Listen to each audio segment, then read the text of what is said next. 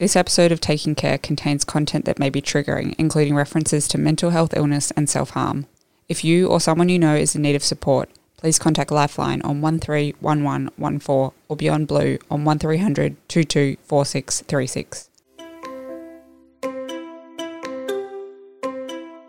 Welcome to Taking Care, a podcast of Opera and the National Boards.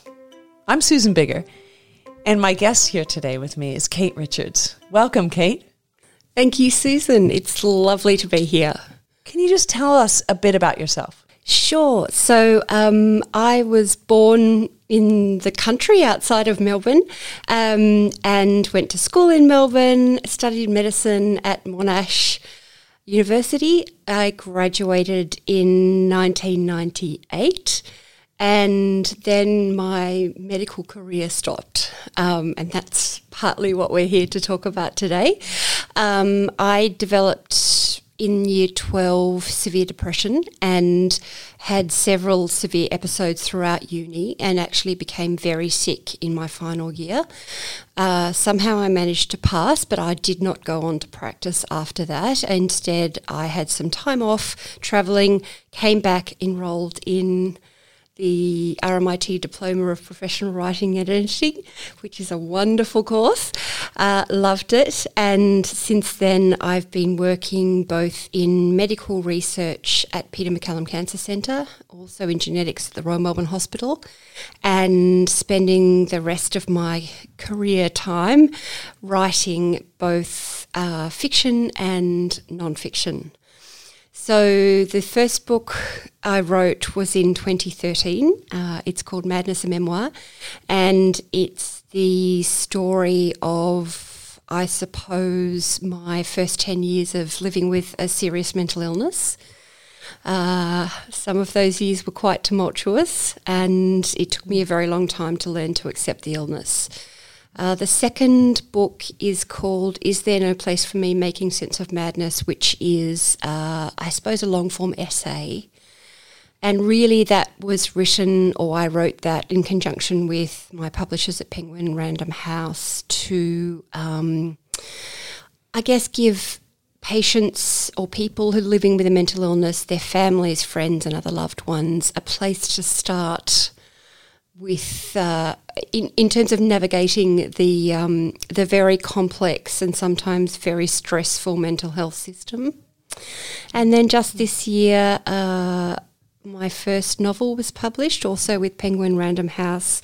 It's called Fusion, and it's a story of adult conjoined twins who live in the wilderness around Mount Kosciuszko in New South Wales. Your first two books were both award-winning books, correct? Yes, in Australia, yes. Actually, funnily enough, the award I'm kind of most proud of, actually, I didn't win. I was shortlisted for the Australian Human Rights Award for Literature for the essay, and in many ways, although there was another very deserving winner of that award, just to be shortlisted was incredibly humbling for me and really special, and it's the only actually award sort of certificate thing that I've ever had framed, but it actually meant a great deal. Yeah. And do you think that's because that award was acknowledging the potential impact of your book on helping people who live with serious mental illness? Yeah, absolutely. The other awards which Madness won, which is wonderful and I'm deeply appreciative, they were really looking more at the way the book's written, the technique of writing within the book, how the story comes to life, all of those things that literature awards are about, and I suppose a little less about the actual subject matter itself. Yeah, I'd be really interested to hear, Kate, what, for you looking back, what's your overall experience or your overall feeling, I suppose, about your experience of healthcare when you were going through your most acute periods of being unwell? The first thing I would say is that being very unwell, and I would suppose this is the same for people with a physical illness. I'm lucky enough not to have a serious physical illness, but the overriding feelings that that one has with a serious mental illness, especially around the time of diagnosis, fear. I mean, I was so scared. I was just so scared. I was confused. I was terribly confused. I didn't know what was happening. I didn't know why it was happening to me. I didn't know if I'd done something terribly wrong that had somehow caused the illness. I had no idea how to navigate the mental health system, even though I, at the time, was training to be a doctor. My family were terribly confused and anxious. And so I think the first thing that made a difference to me as a patient was having someone listen, I think. And probably the other thing would be feeling that I was somewhere safe. So, I had some absolutely amazingly positive experiences in hospital, and I had some deeply traumatic experiences in hospital. And one of the key things for me when I was experiencing severe depression and psychosis was that even just the room that I might be in and the people within it, that I felt there was a sense of safety amid all of the confusion. That was massively important, and it wasn't always there. So that was probably the number one thing. And then the other thing that I remember that's always stuck with me as an outpatient and as an inpatient was whether I felt someone was actively listening to my story. So were they listening to just come in with the next question as quickly as possible, to move the interview along as quickly as possible? That there was clearly an agenda here and we had to get through everything as fast as possible? Or was the person sitting and being present with me, no matter what I was saying, not saying, and allowing there to be space for me to, at least to the best of my ability, explain what was happening for me inside my mind? And I think even at my sickest, I could tell which sort of interview we were having. And that simple stillness or that simple clarity around me feeling, actually, this is someone who's taking the time to really listen to me, to really be present with me in this space. It didn't matter really what they said. That was profound. And I think it's an extraordinary part of the healing process that's often not given the attention it deserves. And I think the other thing I'd like to say around that is that having chatted to a lot of folks who have been, acutely unwell, other patients in mental health wards, including public mental health wards and including the intensive care area of public mental health wards that are locked, we still do have an awareness of how people are treating us, what their underlying intention is. When you're very unwell, yeah, you mean? You still absolutely, have that. you do. Yeah. Even if the way you're articulating things doesn't make a great deal of rational sense, I think you still retain the ability to sense a human-to-human connection or lack thereof. And I wonder, Kate, for you, because one of the things that you bring to this discussion, which is obviously somewhat unique, is that you had just spent, the last 4 or 5 years thinking every day about what it meant to provide good medical care.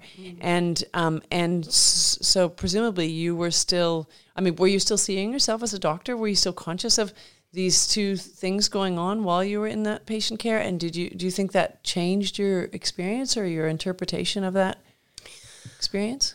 I think when I was very unwell, I was 100% a patient, because the part of my brain that would normally be acting in a logical, rational, intelligent kind of way had gone. It had sort of sunk, and the illness had really taken over. and was absolutely front and centre. So the delusional thoughts I had were absolutely consuming all of my consciousness and all of my cognitive ability.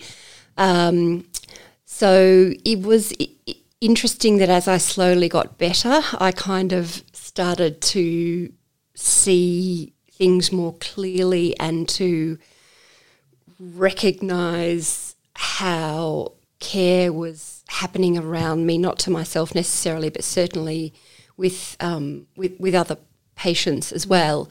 So it kind of probably depended on how unwell I was.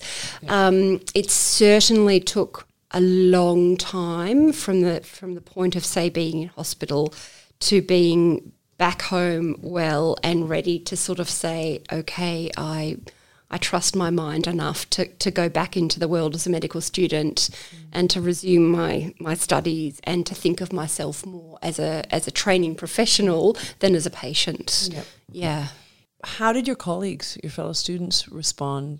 I think, like many people say with a diagnosis of serious illness, I think it can also happen with the death of a loved one, that some fellow colleagues are able to, for whatever reason, become even closer in ways that are small and yet profound, and other people perhaps find the thought of what was happening for me too challenging, too frightening.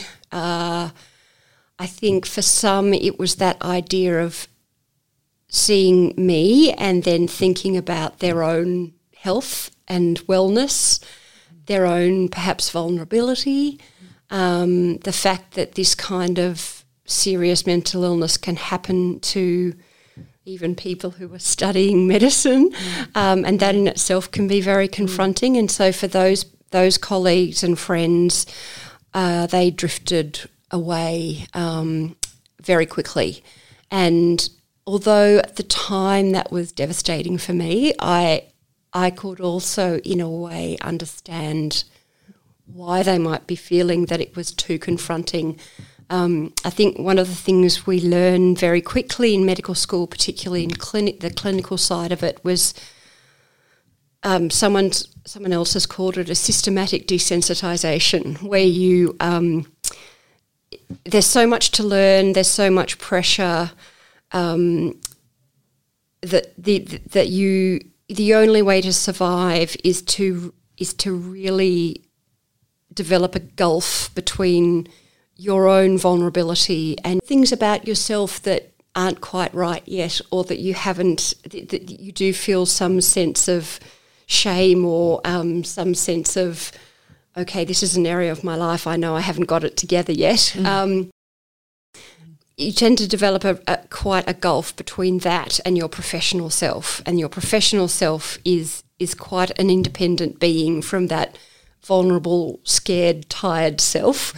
And perhaps my illness was something that brought the two together for some people. A stigma. There still exists a stigma about mental health. Absolutely, yes, without question. And it certainly deeply affected my ability to explain what was happening to me.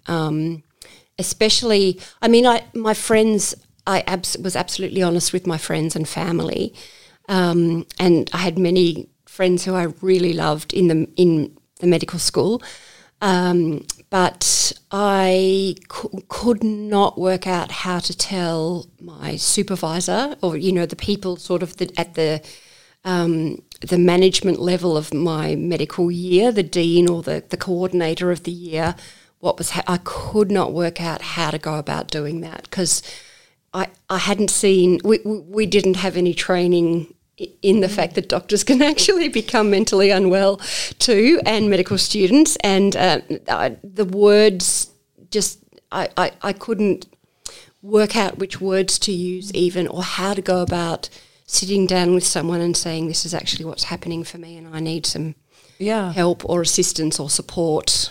When you were well, much healthier, then you made a decision ultimately not to continue to practice medicine. I think we'd be interested to know what that decision has meant for you.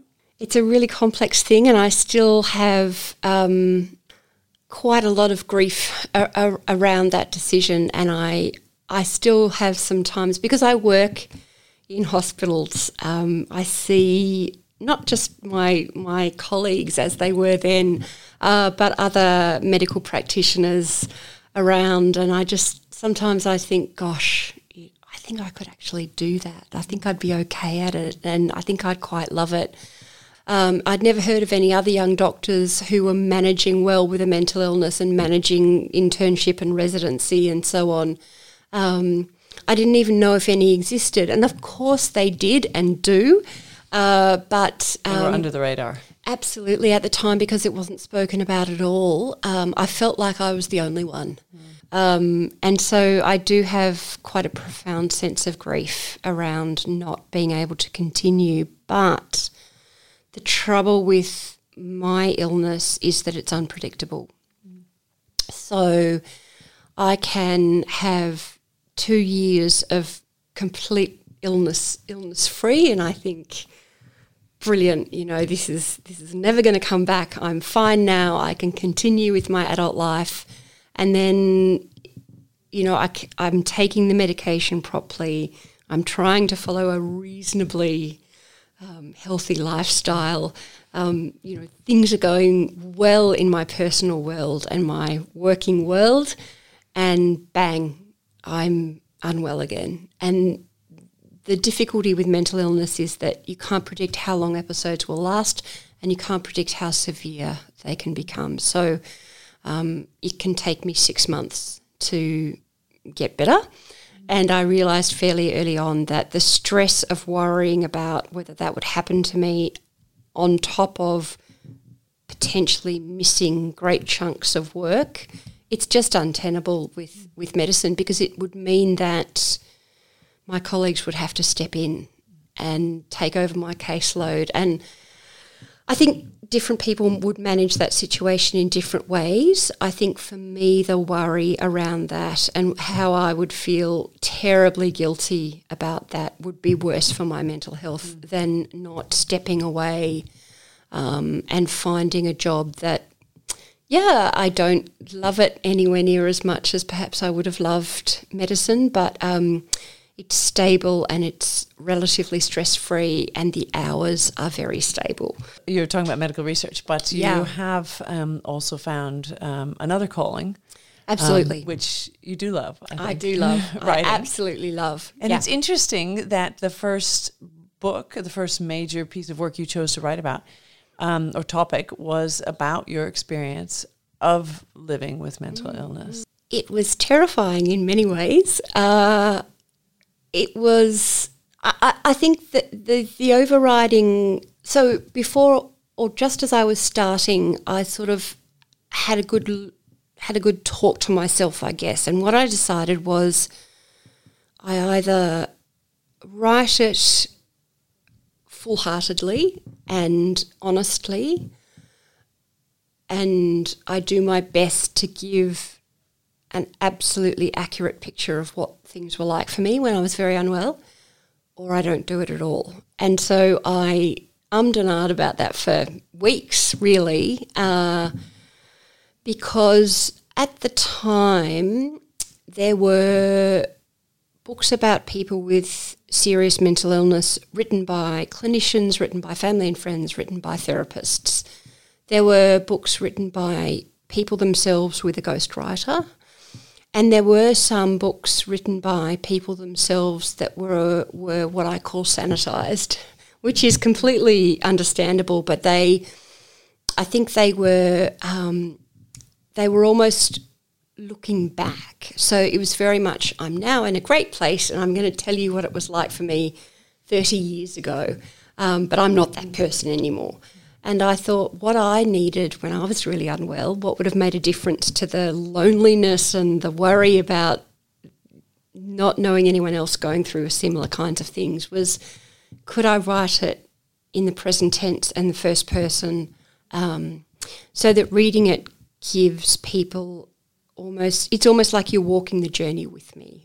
So that, I think, felt really vital, and I felt if I could do that, then that was what I wanted to do, and if I couldn't, then that would be that I wouldn't go ahead with the project. It really was, could my experience in some way be that connection with other people who might be feeling as lost and lonely and confused as I was, particularly in the beginning, in the first couple of years of the illness. And really I was speaking at the library just last week, and a young man stood up and said, your book saved my life. And he has bipolar. He said, you just get it. And I didn't feel like I was the only one who was crazy like this. And I just thought, right, that's it. My entire reason for all of this is summed up in that one sentence from him, and that's the most profound thing as a writer. There's nothing more important, I think, than that. Those who are living in that world themselves, but also maybe those who are caring for people who are living in that world. So both families and caregivers, but also the medical community and the nursing community, and those who reach out to and support people in those circumstances. Absolutely. And I recognise that my little book is just one small piece in that in that enormous puzzle of the human condition and our kind of drive to understand it better. I don't mean it's the only book one should read about mental illness at all, but it could be one small part of a family coming to terms with what's happening for them. A partner, a parent, a child, as well as someone who's suffering themselves. Yeah, absolutely. Yeah. And what about in thinking in retrospect, I wonder, have you thought much about your two careers, about what makes a good writer and what might make a good doctor, and whether there's much overlap in those? I think there's quite a lot of overlap, actually, and it's not only that medicine is in many ways an art as well as a science, and writing in many ways can be a science as well as an art. I think both professions are deeply interested in what it is to be human, fundamentally, and deeply curious about human nature and who we are and how we come to be who we are and how we learn and grow and develop, and I guess all of the individualities that come within that, and the idiosyncrasies of cognition and bodily function and all of that are just as interesting to writers as they are to clinicians. So in a way, there's a great deal of overlap. The idea of human connection, of creativity, can also be really, really important, and especially around developing a therapeutic relationship with patients. There's no question. So, it's interesting because on the surface they might seem very different, but actually I think there's a lot about them that's similar, and I think the impetus to go into one or the other or both. There are many doctors who are writers, or writers who are doctors. I'm not sure which way around you want to put it, but I think that does and have been throughout history, and I think that is because underlying both professions is this great curiosity and interest in who we are as people. I love that concept about this sort of shared humanity. I presume from what you've said that there were some really, that you had some very positive experiences with health professionals. I wonder if you can tell us, if you have a story or an example you could give us. One of the things that made a great difference was when the divide between us as patients on the mental health ward and clinicians when that divide was minimised, if you like. So if someone just came out and sat with us, we remembered that, and it made a difference. And so I think in many ways it was those small things that I still remember even 15 years later. The other thing that made a profound difference for me was someone expressing just a simple sentence of empathy that seemed heartfelt. So not a kind of glebe response, but even if what I was saying wasn't particularly rational, but to have someone say something like,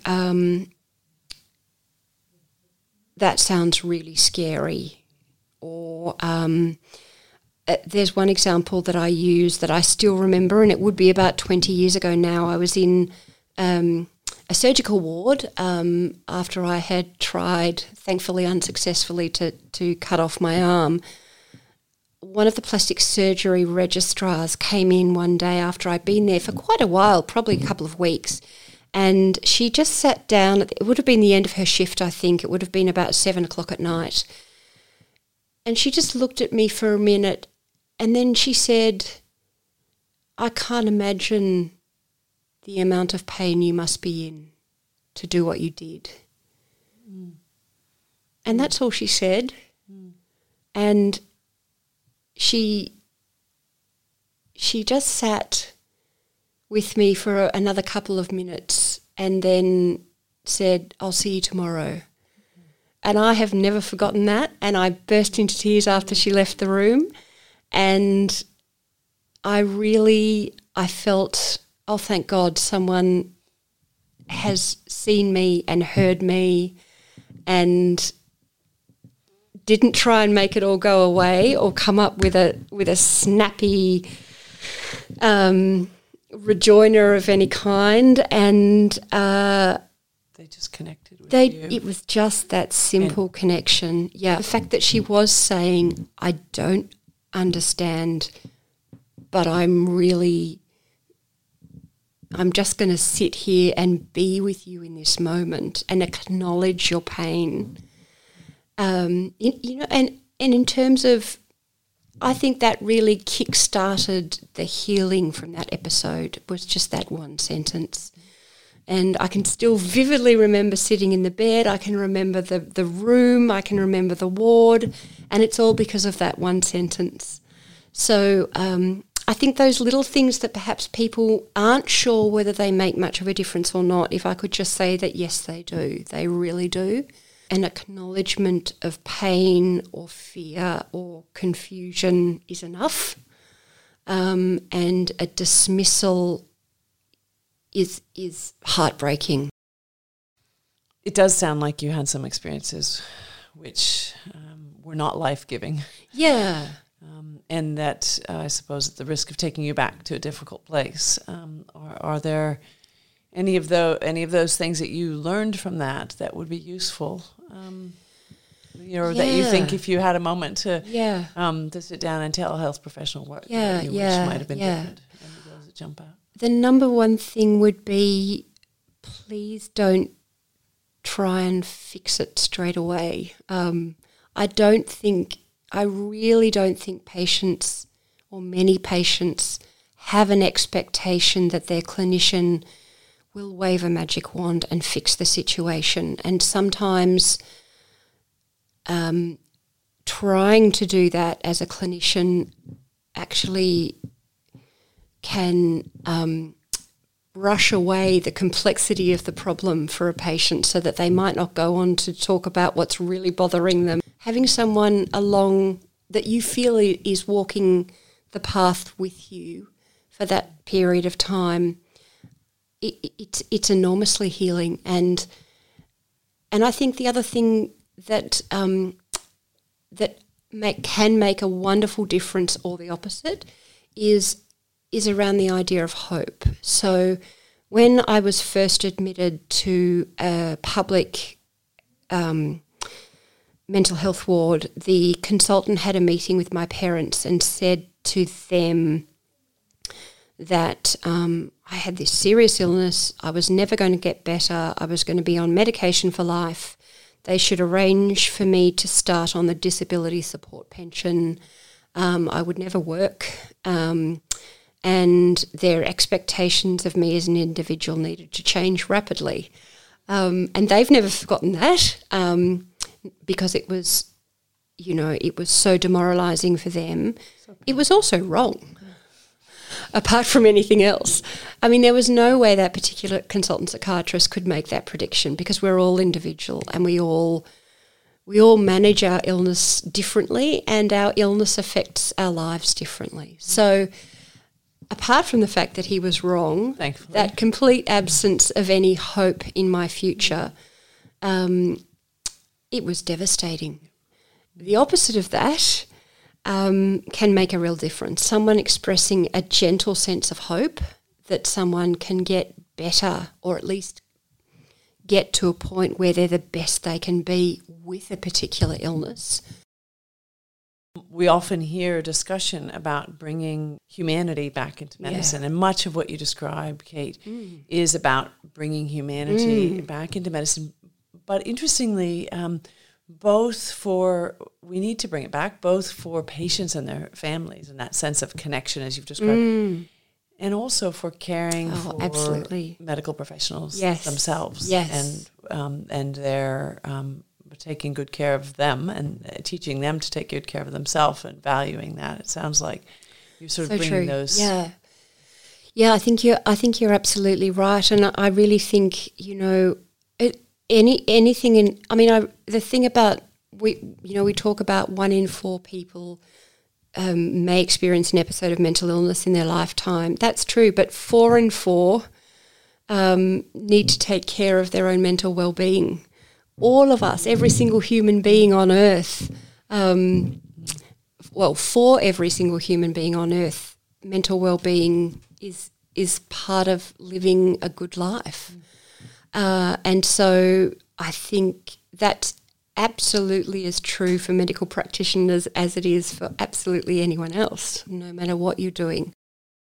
Thank you so much for being with us today, for thinking about what makes really interesting questions like what makes a good doctor, what makes a good writer, and what good healthcare looks like for people who live with serious mental illness.